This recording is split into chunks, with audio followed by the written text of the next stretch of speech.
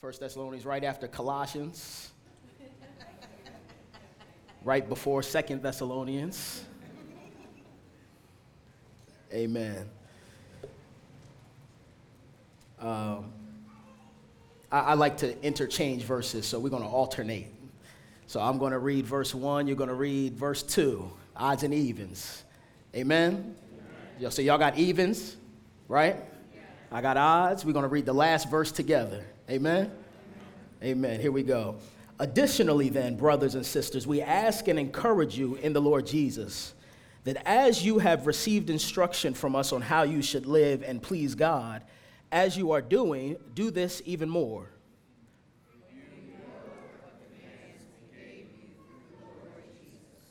For this is God's will, your sanctification, that you keep away from sexual immorality.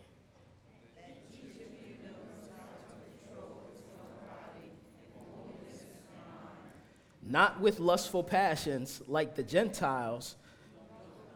That's verse 5, that's my part. Not with lustful passions like the Gentiles who don't know God.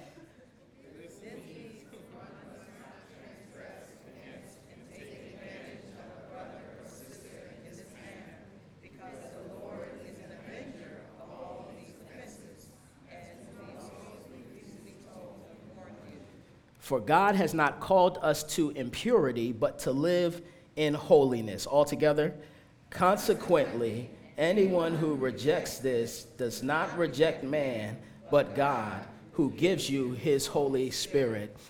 If I can present before you today the sermon title, it would be God Won't Do It Without You. God won't do it without you. Let us pray. Father and our God, we are grateful and thankful that for some strange reason you decided to lavish your love upon us.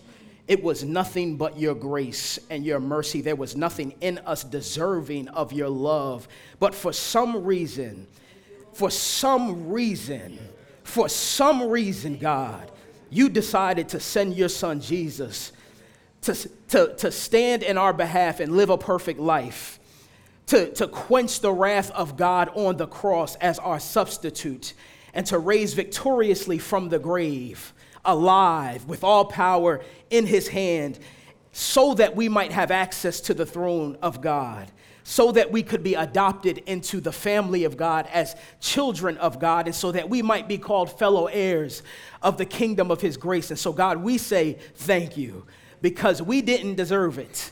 We've done nothing to deserve it, but for some strange reason, you did it anyway. And so, God, sometimes all we can say is thank you. Hallelujah and amen.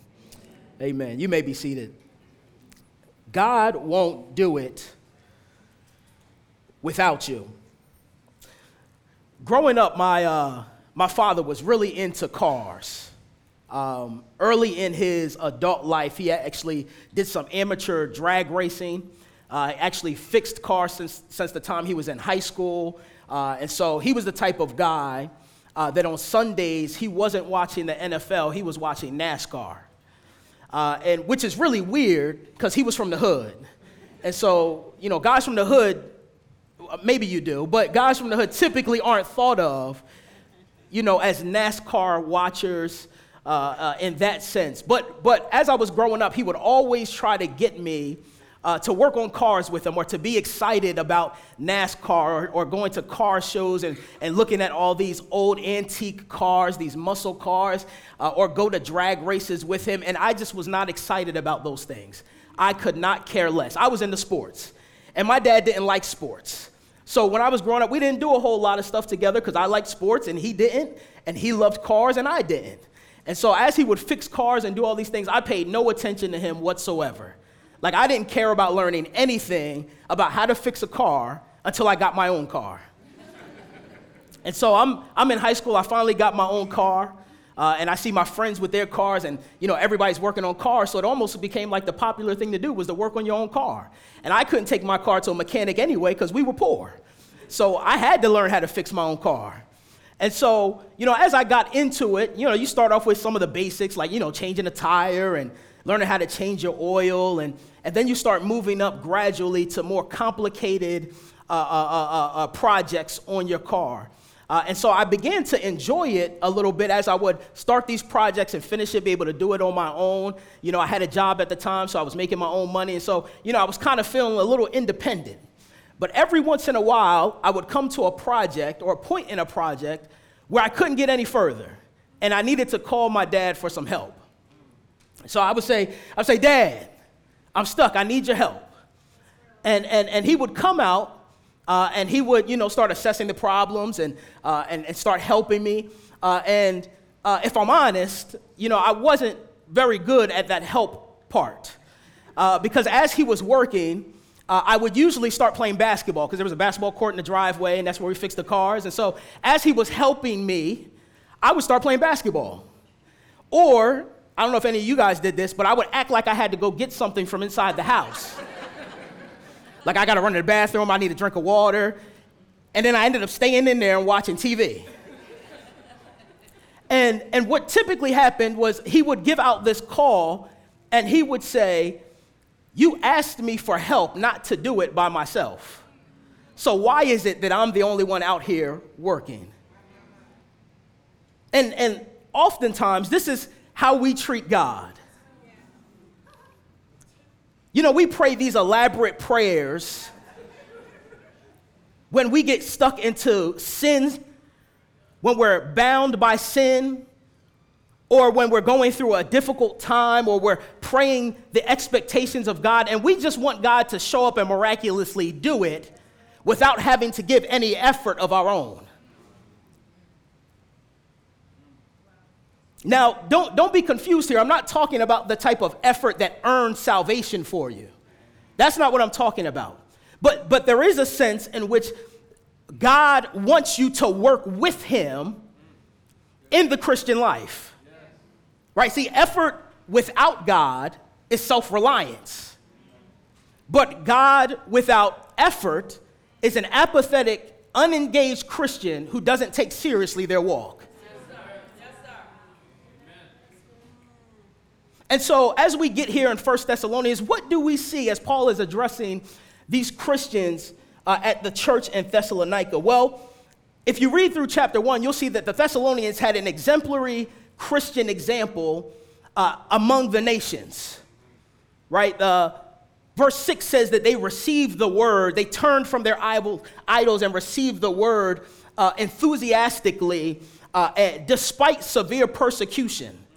Acts chapter 17 lays out this story for us as it talks about how Paul comes into the city and begins teaching at their synagogues. And some people begin to trust Christ, both Jew and Gentile. Even some influential women in the city began to trust Christ. But then some Jews came along, and they weren't happy about Paul sharing this gospel of Jesus Christ among this heathen group of people who already was worshiping all these gods. They thought the message of Christ was heresy. And so the Bible says that they went into the marketplace and grabbed some thugs.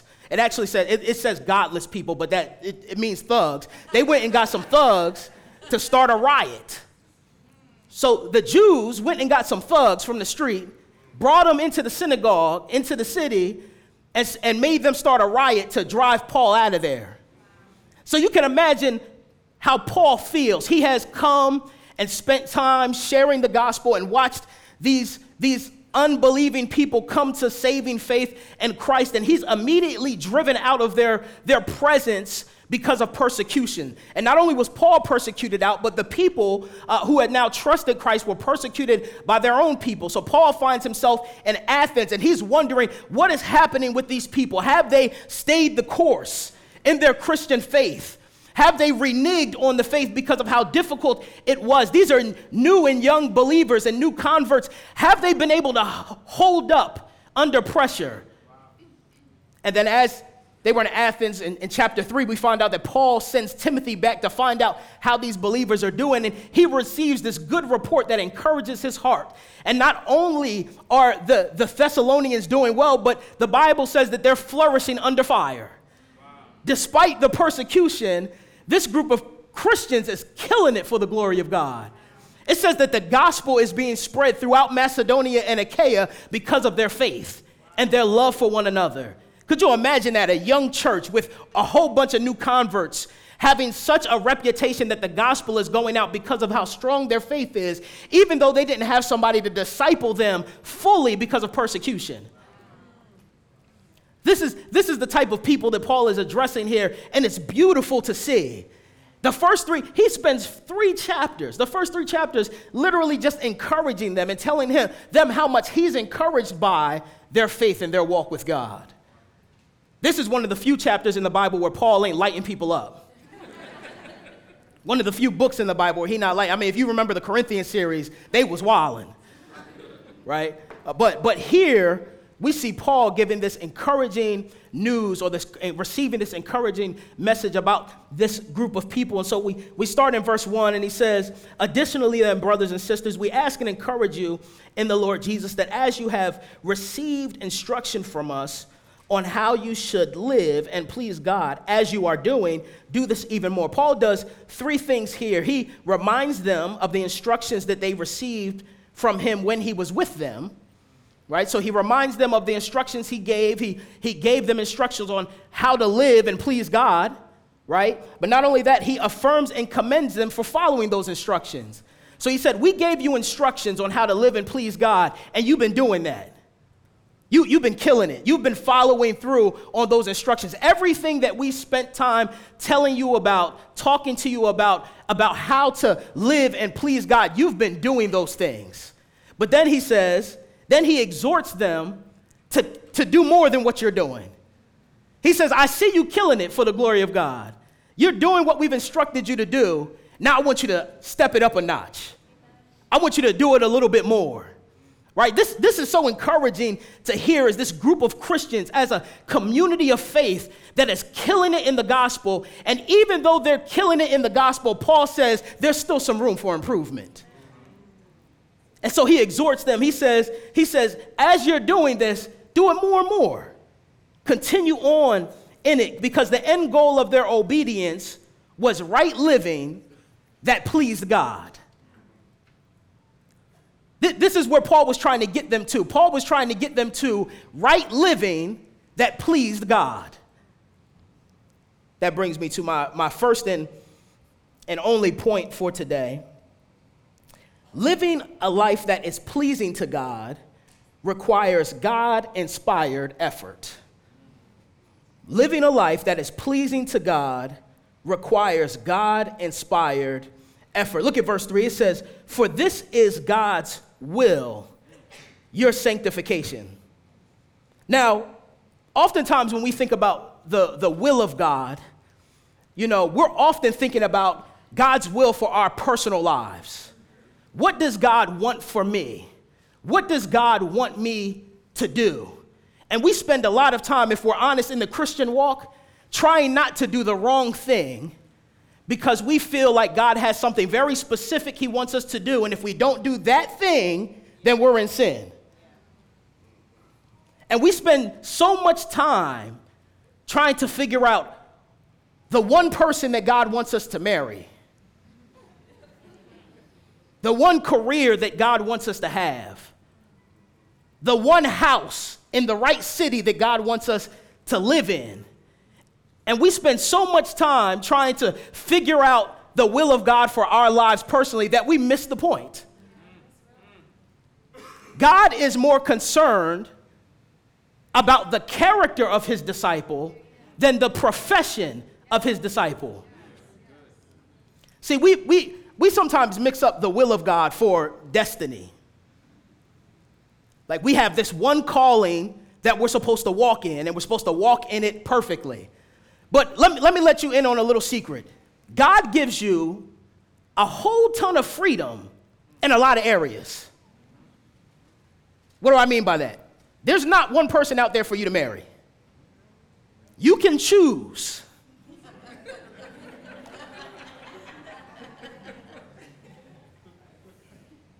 Now, in your choosing, you need to use godly wisdom and discernment, but you can choose. There's not one profession that you should be working in. God is not concerned whether or not you're a janitor or a surgeon. He's concerned about what type of janitor or surgeon you are.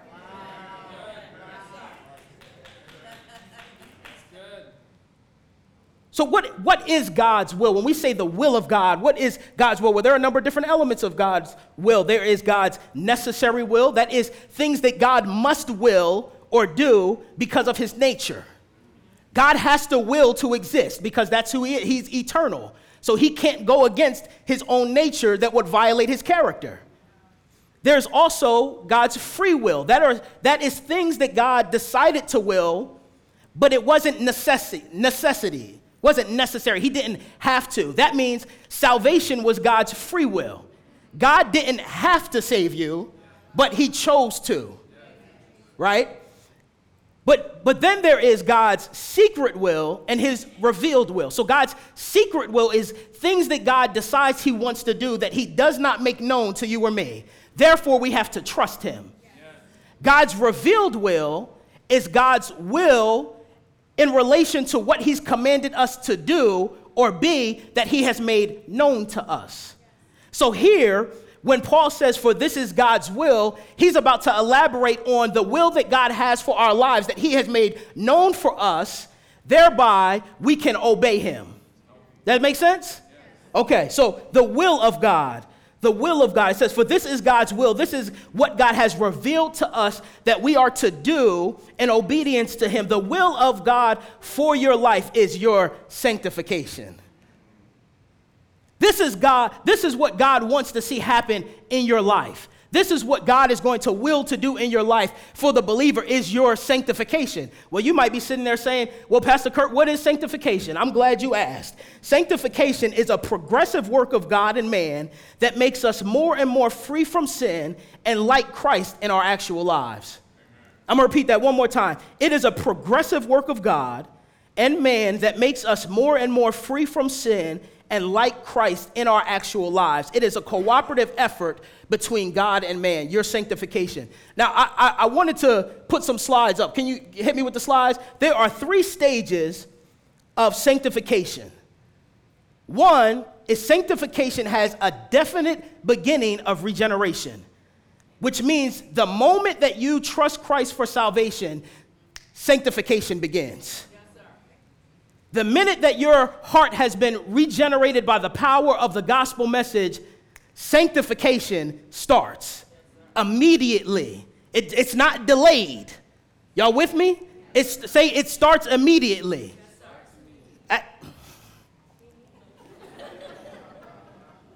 What'd I say?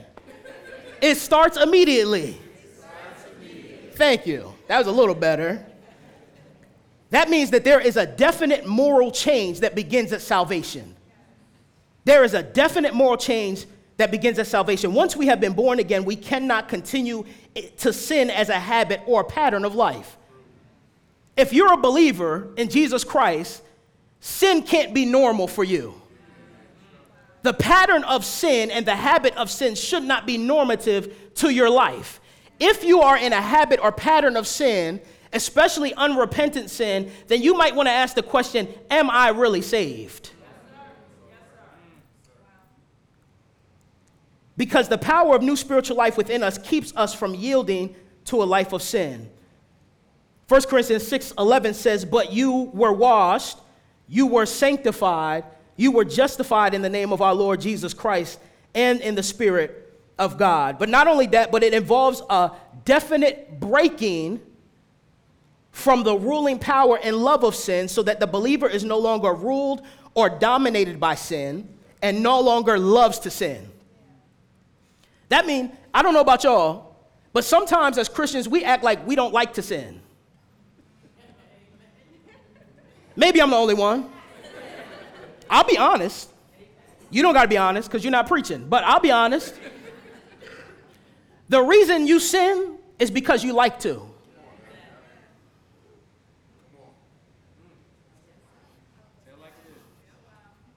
I'm going to let that sink in. The reason that you choose to sin is because you enjoy it. Sanctification says that there should be a breaking of sin's rule in our lives. Not only so that we can say no to sin and yes to God, but also so that we enjoy it less and less. Romans 6:11-14 says, so you must also consider yourselves dead to sin and alive to God in Christ Jesus, for sin will have no dominion over you. See, that's the beautiful thing about the power of salvation is when you trust Christ for salvation, sin is no longer your master. Sin no longer can tell you what to do. Unfortunately, we've continued to believe the lie that we can't say no or that we have to sin. Galatians 5 says something different. It says that if you walk by the Spirit, you will not satisfy the desires of the flesh.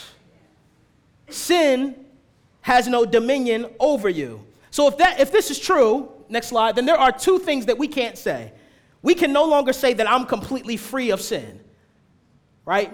As long as on this side of eternity you have a flesh and a spirit, they're going to constantly be at war with one another.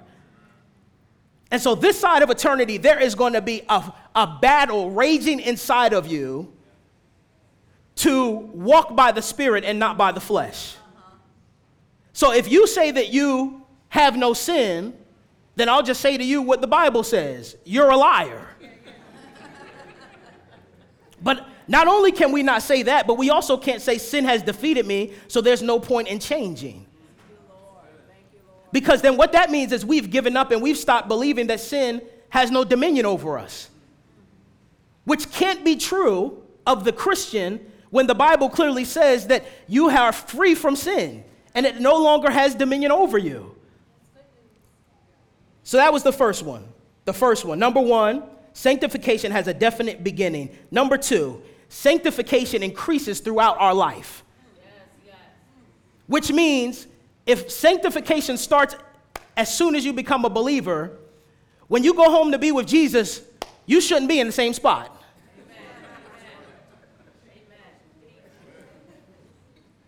There should be some growth along the way. There shouldn't be any Benjamin Button ministry happening in your lives. Either where you stop growing or start going backwards. There should be a natural progression of growth. It's just like with any baby. When you have a baby, it's small. If your baby is not growing, if your baby's not gaining weight, the doctors get concerned because they think that something's wrong, right? And so your baby shouldn't be 14 and still not know how to walk. There is a natural growth progression that takes place. The same thing happens with the believer. The minute you trust Jesus Christ, there is an expectation for you to be growing. That is the expectation. So you can't get mad at people when they challenge you on your mess because you're not growing. They're not judging you. They're holding you up according to what's expected normally of the believer. They ain't no super saint. They ain't extra. They not on fire for Jesus. They are holding you accountable to what's normally expected of the Christian, that you be growing. Not only that, but sanctification, number 3, is completed at death when the Lord returns and gives us our new resurrected bodies, which means you should be growing until God calls you home and gives you your glorified body that's been perfected and looks like Him. Until that time comes, you should be regularly, constantly growing in your faith. 3 stages. It begins at regeneration. It should be continuously going, and it doesn't end until we get our glorified bodies. Amen. So he says, for this is God's will for your life, your sanctification. Your sanctification. Not only that, but man cooperates with God in sanctification. It doesn't mean that you have an equal role or work in the same way, only that we cooperate with God in a way that's appropriate as His creation, right? So when we say that God isn't going to do it without you, you don't magically just mature in Christ. Sometimes we sit back and we look at other people's walk and we're like, man, I wish I had. Man, they're so consistent in reading their Bible. Man, they just seem like they have a depth in their prayer life with God. Man, they walk by faith in a way that I wish I could. And we don't contribute anything to try to grow. In our spiritual walks or in our disciplines, we just look like them and wish that we could get there and hope one day we're going to wake up and just be there. That's like me trying to travel to another country and never getting on a plane. Hey, yo, I'm going to France tomorrow. Man, when your flight leave? I ain't got no flight.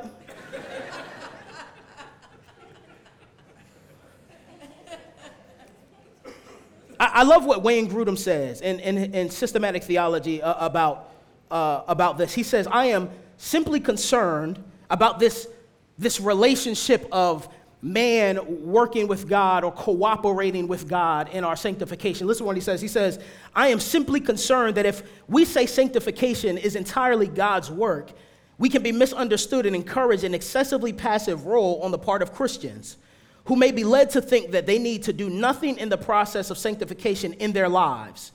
It is important that we continue to grow both in our passive trust in God to sanctify us and our active striving for holiness and greater obedience in our lives. If we neglect active striving to obey God, we become passive, lazy Christians. If we neglect the passible role of trusting God and yielding to Him, we become proud and overly confident in ourselves. In either case, our sanctification will be greatly deficient. We must maintain faith and diligence to obey at the same time. The role that we play in sanctification is both a passive one, where we trust in God, and an active one in which we strive to obey God. And there is a balance struck between the two as we grow, right? This is what I like to call make every effort theology.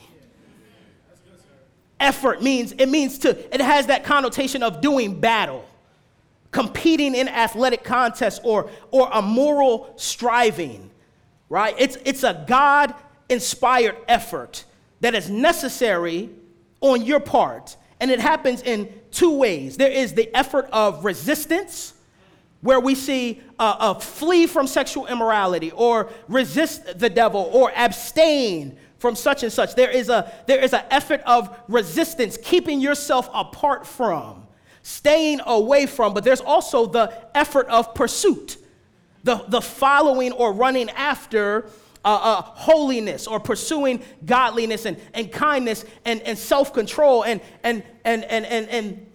that's what this effort looks like. It's either an effort of pursuit or an effort of resistance. Let me see if I can help make this clear a little bit. So I don't know how many of you guys watch basketball, but last week the finals started, right? And it's, Cleveland, basically LeBron versus the Warriors, right?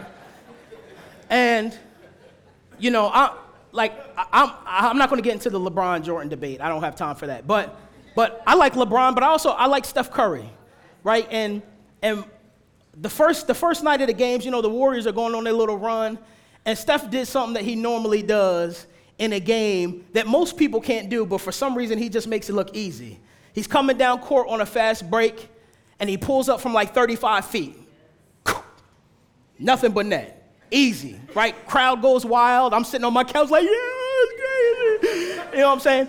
But there was one time earlier in the season where he did that, and y'all probably gonna remember this. He came up, pulled up fast break, 35 feet. And before he even released the ball, he had already turned around and was like running down the court. Didn't even watch it go in. I mean, you gotta have some swag to do that. I mean, because if you miss, coach is putting you on the bench, right? But so he did this, man. He shot it, turned around, and everybody's going crazy. I'm like, yo, that's tough. Now, if you don't play basketball, you don't know how hard that is to do. Because typically there is a muscle memory involved with shooting where, you got to be aligned right here. There's a little, triangle box right there. You guys, all that stuff to follow through. You got to be landing in the same spot and all that stuff. This dude literally shot the ball and spun in the air and started running back before he did that. So he made it look easy. So, next time I go play basketball, I'm like, oh, man, I'm doing that. You know what I'm saying? So every time I play ball now, I try it at least once, right? Now, I'm going to be honest, I've never made it yet.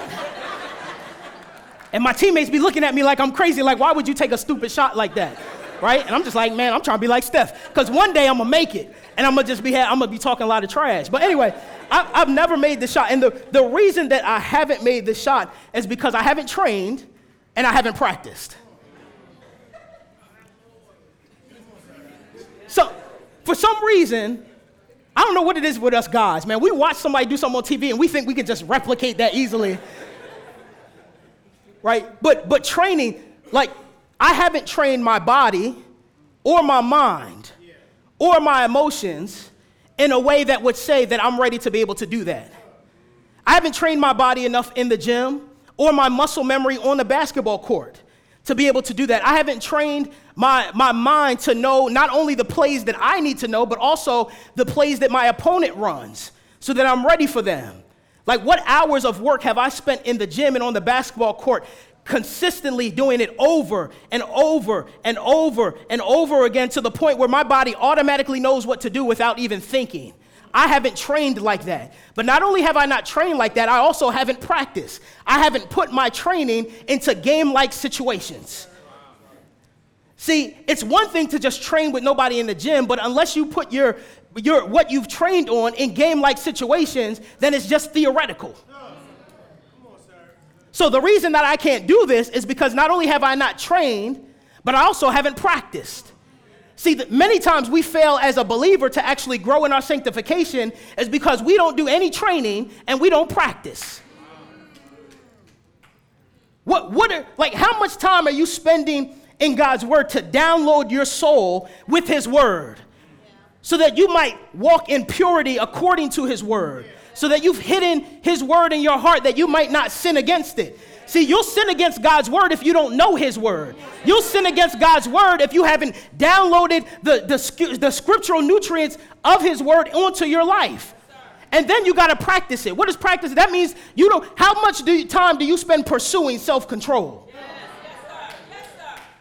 How much time do you spend pursuing godliness and pursuing kindness? That means not waiting until a situation happens to you so that you can respond. That means going out and practicing these things ahead of time. That way, when the big lights are on, you've got muscle memory. And you already know how to respond without even thinking about it because you've spent so much time in God's gym. Training and practicing. See, for us, we've got to stop thinking that God is okay with lazy Christianity and that he's just going to make us godly disciples. So he says, this is the will of God, your sanctification, that you keep away from sexual immorality. Now, one of the funniest things to me in this passage was that Paul is encouraging this group of Christians that have been killing it for Jesus. I mean, they are walking so faithfully. I mean, you could probably put them up against any other church named in the New Testament, and they would probably meet them or surpass them. And for some reason, Paul still has to remind them to be sexually pure. Oh, y'all don't find that funny? Maybe y'all don't struggle with sexual conduct. Maybe y'all don't struggle in sexual behavior. Maybe you don't got to take your thoughts captive. Maybe you don't date anybody and go a little bit too far physically. Maybe you're not watching stuff you don't got no business watching on TV. But it's funny to me that out of all the things that Paul could have emphasized to them, to this church that was doing so well, was to talk about their sexual behavior. And not only that, but sanctification is a broad terminology that covers a lot for the Christian walk. But he says the will of God for your life is your sanctification, namely your sexual conduct. This is so interesting. So he says that you keep away, that you abstain from sexual immorality. This word is the word porneia, which is a general term for nearly any type of sexual sin, including prostitution, adultery, fornication, sexual fantasies, watching pornography, self-pleasure, and I'll just add what Galatians 5:21 adds, and things like these. Wow. Just in case I don't name something that you may be engaged in, and you say, oh, okay, I'm good.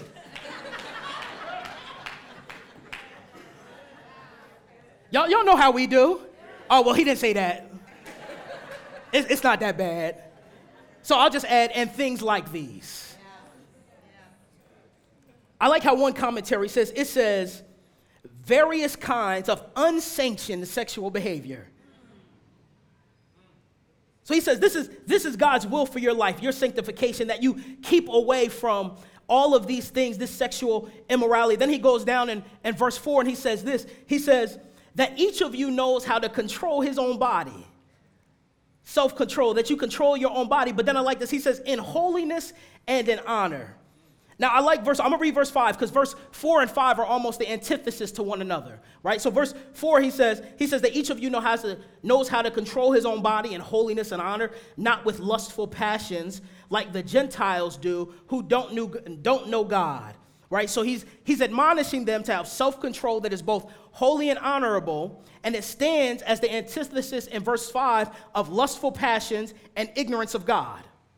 Right? Holiness, the conformity of God's character, which implies a knowledge of God, right? And then honor, a respect for the opinion and concern for the well-being of others, primarily other-centered. So he wants your self-control to be holy, meaning that your sexual behavior and your self-control should have an awareness and a respect for God and his ways and what he's commanded us to do.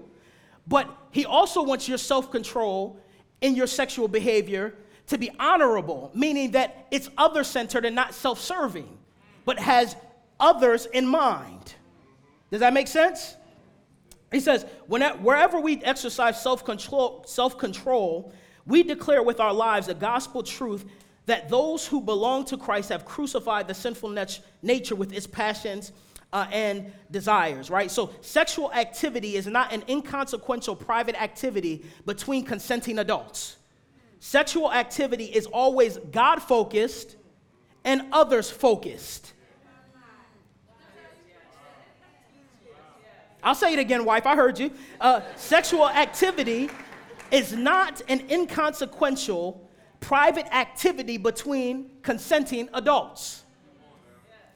Sexual activity is always God-focused and others-focused.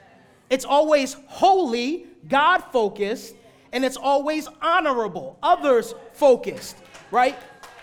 Now this is great. One of the commentaries says, it says, while the term holiness itself is broad enough to encompass the full range of Christian behavior, Paul focuses on a single aspect of what it entails, namely sexual morality.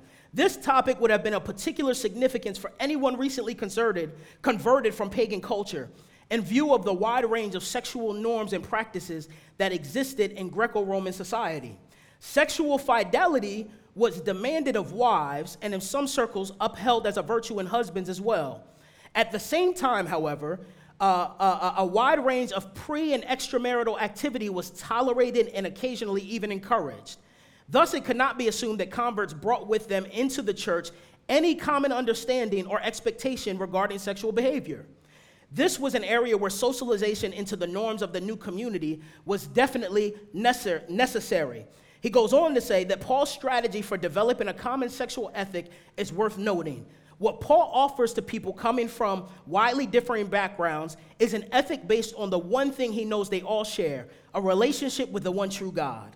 In other words, what they already have in common becomes the starting point for building towards a common understanding of sexual conduct in the Christian context, which means sexual conduct starts with a knowledge of who God is and a commitment to brotherly love. So what he's saying is, I'm not going to assume that just because we're all in here together, that we share the same foundational understanding of what the norm should be for the Christian sexual ethic in the church. Does that make sense? That means that because we come from varying different backgrounds, not even just ethnic backgrounds, not even just religious backgrounds, but backgrounds in terms of our thought of understanding, even when you get saved, there is you bring a norm into what you think about everything in the church, even what you think about sex. And so what Paul is saying here is our understanding of healthy, biblical, God-glorifying, honorable, sexual, ethical conduct has to be rewritten so that we start from the same foundation. Namely, it starts from the character of who God is.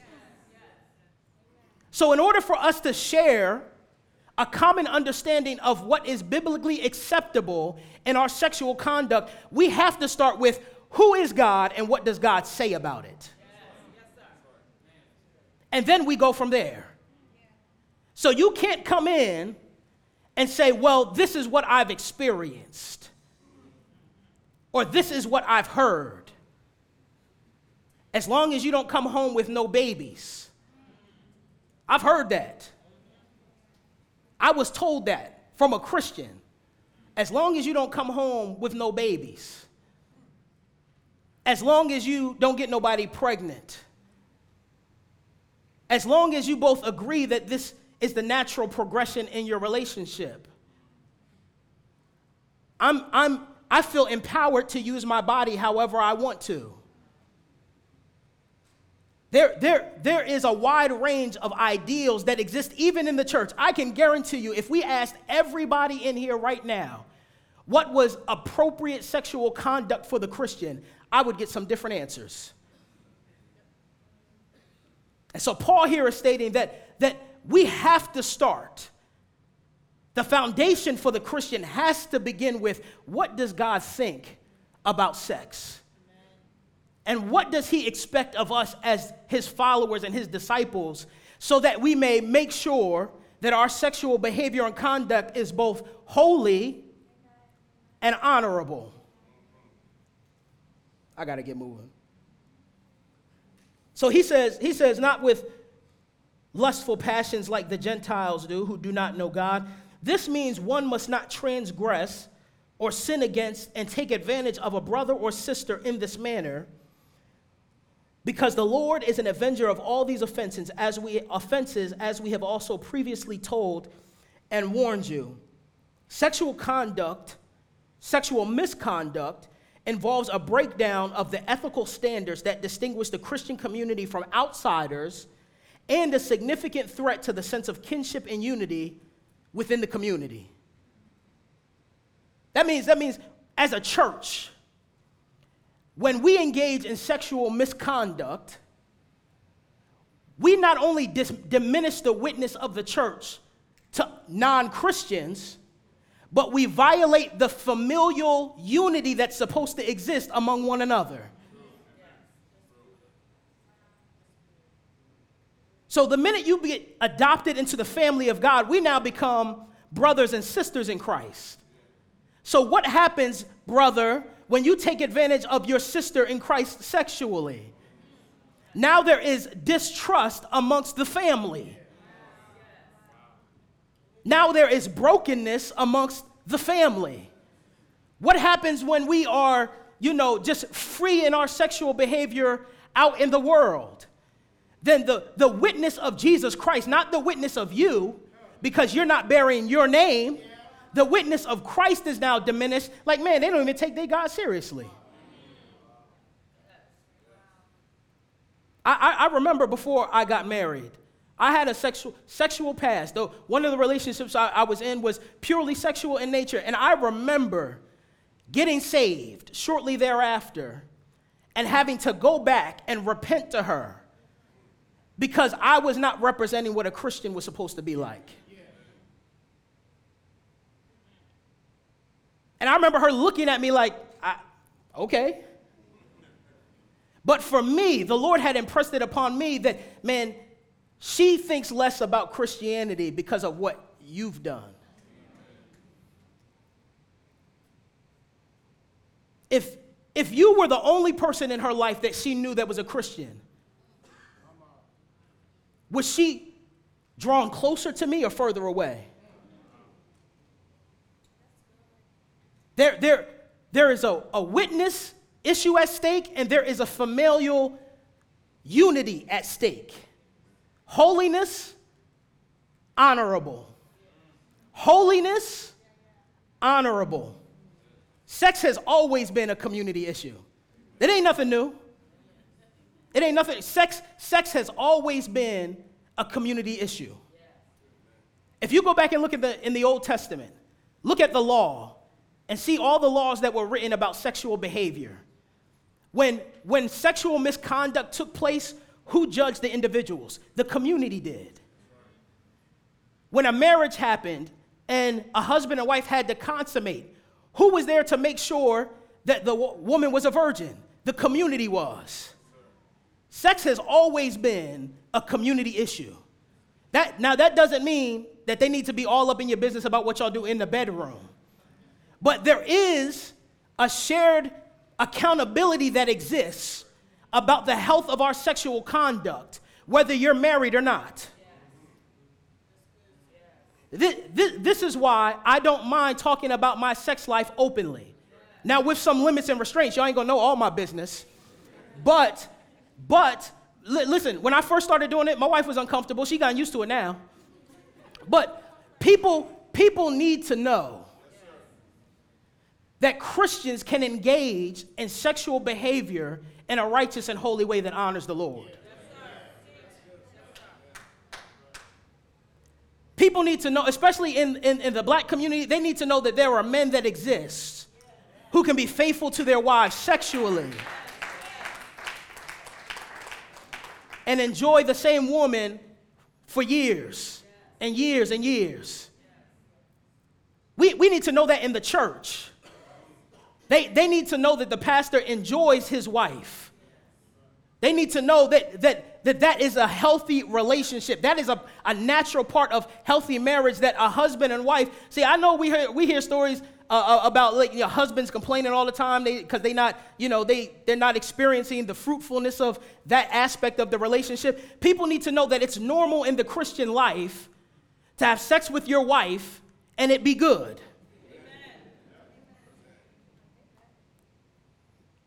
Because I'm not going to sit up here, we need to change the narrative from the church that sex isn't bad and you shouldn't do it. No, God created sex. Sex was God's idea. I need y'all to hear me on this. God created sex and it was his idea and he created it to be good. It is something, thank you, Brother Reggie. I got a witness in here somewhere. Amen, Doc. Amen, Doc. Listen, it is something to be looked forward to, right? See, now what's happened though is we've dumbed sex down to be just about pleasure. And then we miss out on all that God has created for sex to be in marriage. And so we're not willing to wait because it's like, why wait? We can get that now. But God has booby-trapped sex and your sexual conduct so that you can't even experience the fullness of what it's supposed to be unless you do it his way.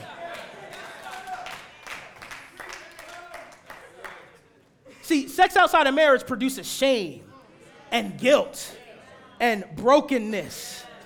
But in sex inside of marriage is security and peace and love and goodness. And so the issue on the table is, will you believe God when he says that if you do it my way, I promise you won't be disappointed? Will you believe him? It's always been a community issue. I need to land the plane. So he says, verse 7, for God has not called us to impurity, but to live in holiness. He has not called us to be defiled, but to holiness, to be set apart, to live lives of marked distinction between the believers, the Christian life, and the world. And then he says this in verse 8. He says, consequently, anyone who rejects this does not reject man, but God. He says, if you reject this teaching about sexual conduct in the community, if you reject this teaching on the role that you're supposed to play to make every effort to keep away from sexual immorality, if you reject that and you gonna do your own thing, listen, you ain't got no issue with me. You might be sitting there in a chair right now like, man, Pastor Kurt, I don't agree with nothing you saying right now. Like, you bugging, you tripping. That's cool. You ain't got beef with me though. You got beef with God. Like, so am I concerned if you're sitting in your chair right now and you don't agree with me? Yeah. You know why? Because I want you to experience all of what God has for you. I want you to experience the goodness of God in terms of enjoying it the way he's created it to be. But ultimately, your issue ain't with me. You got to take that up with God. And so a rejection of this teaching, Paul literally says the rejection of this teaching, you're not rejecting me, you're rejecting God. Because his sanctification and your holiness is rooted in his character. So a rejection of his teaching is a rejection of him. This is how seriously God wants you to take your Christian walk. This is how seriously he wants you to take your growth in Christ. That he would say that this is an area of your sanctification that I want you to make a priority. And not only that, but you can't shirk this off. If you reject this, you're rejecting me.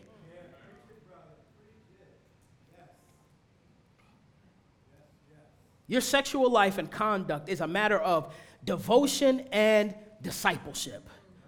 It's a matter of devotion and discipleship. As a follower of Jesus Christ, it is an important part of how you please God. Now, again, this all goes back to the instructions that Paul said he gave them, that they might live, that they might know how to live and to please God. The sexual conduct that you live by can please God. How you live sexually can please God. I bet you didn't know that God cared that much about you, how you acted sexually. He cares about your sexual lives, not just as individuals, but also for us as a community, as a church, as his covenant people. God cares and is deeply concerned. Otherwise, he wouldn't have put it in his word for us to know. But listen, I'll end on this. I'm way over my time, but I'll end on this. Maybe you're sitting here, and you're like, well, man, Pastor Kurt, I done everything he told us not to do. What is there left for me? Where do I go from here when I haven't abstained, when I've engaged, when I've hurt brothers and sisters sexually, and I've engaged in misconduct, and I haven't been self-controlled? What is left for me? If I could, I would take you and tell you a story about Abraham and how he didn't want to wait on God. And so he took, even though he was married, he took his wife's maidservant, Hagar, and had a child with her, and then kicked them out on 2 different occasions. Or I might take you over to Rahab, which was spoken about earlier, a prostitute, a known prostitute, from a city of evildoers, not a covenant woman of God. Or I could take you to a king who God describes as a man after his own heart, David, who looked out on his balcony and saw a woman that was not his wife but already married, and then impregnated her and killed her husband. I could go through a litany of people in the Bible and stories in the Bible to let you know how sexually confused and disobedient they were. But I'm here to tell you this: that God didn't leave their stories for us to exalt their sexual failures, but to remind us that despite us, he can redeem our stories.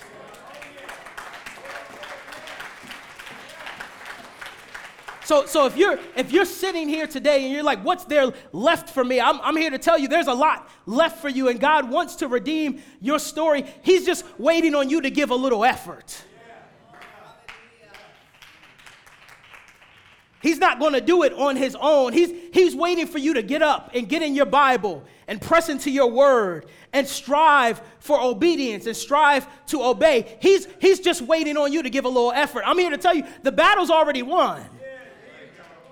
Your story's already been written. He just wants you to get up and give a little effort. So that's the challenge for us today. Will you cooperate with God so that you can grow and be the man or woman of God that he wants you to be? Because he's not going to do it without you. Let's pray. Our Father.